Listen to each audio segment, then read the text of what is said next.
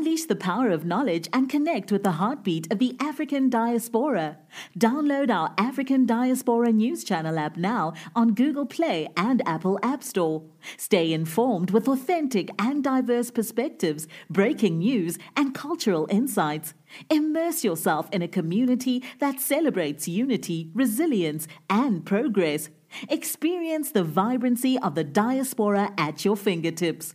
Don't miss out. Empower your perspective today. Search African Diaspora News Channel and join the conversation. So Statistics Canada has shown that the Black Canadians are the most overqualified racialized group when it comes to employment.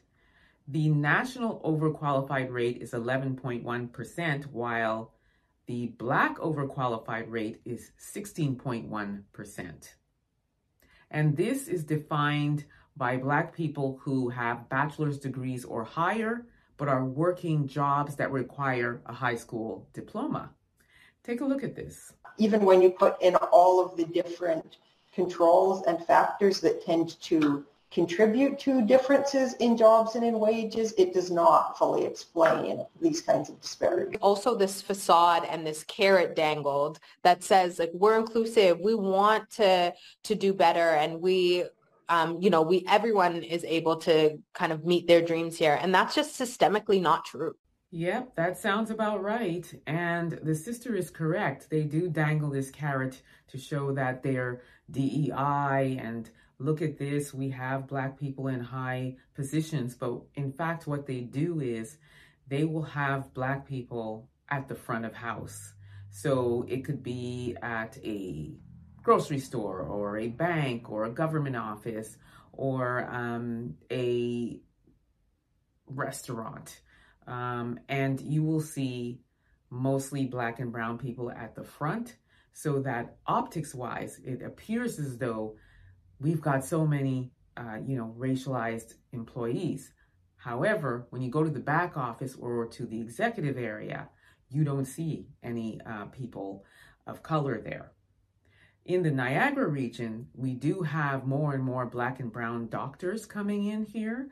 But when you go to just regular companies and stores and restaurants, you don't see a lot of Black people working there.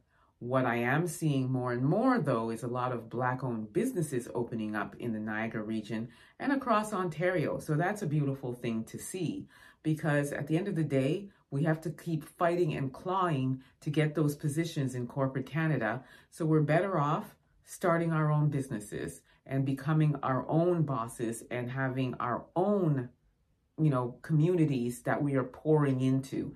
And that is what we want to continue to do.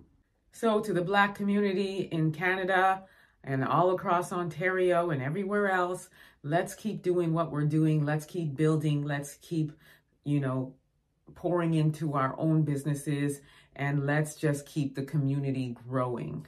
Let's go. Let me know what you all think about this. Don't forget to like and subscribe. Also download the African Diaspora News app. You want to get this app, you can grab it at the Google or Apple store of your phone, or you can head over to africandiasporanews.org and download it there. You want to get this app, you'll have access to content you won't see here on YouTube, so you don't want to miss out. Get that app.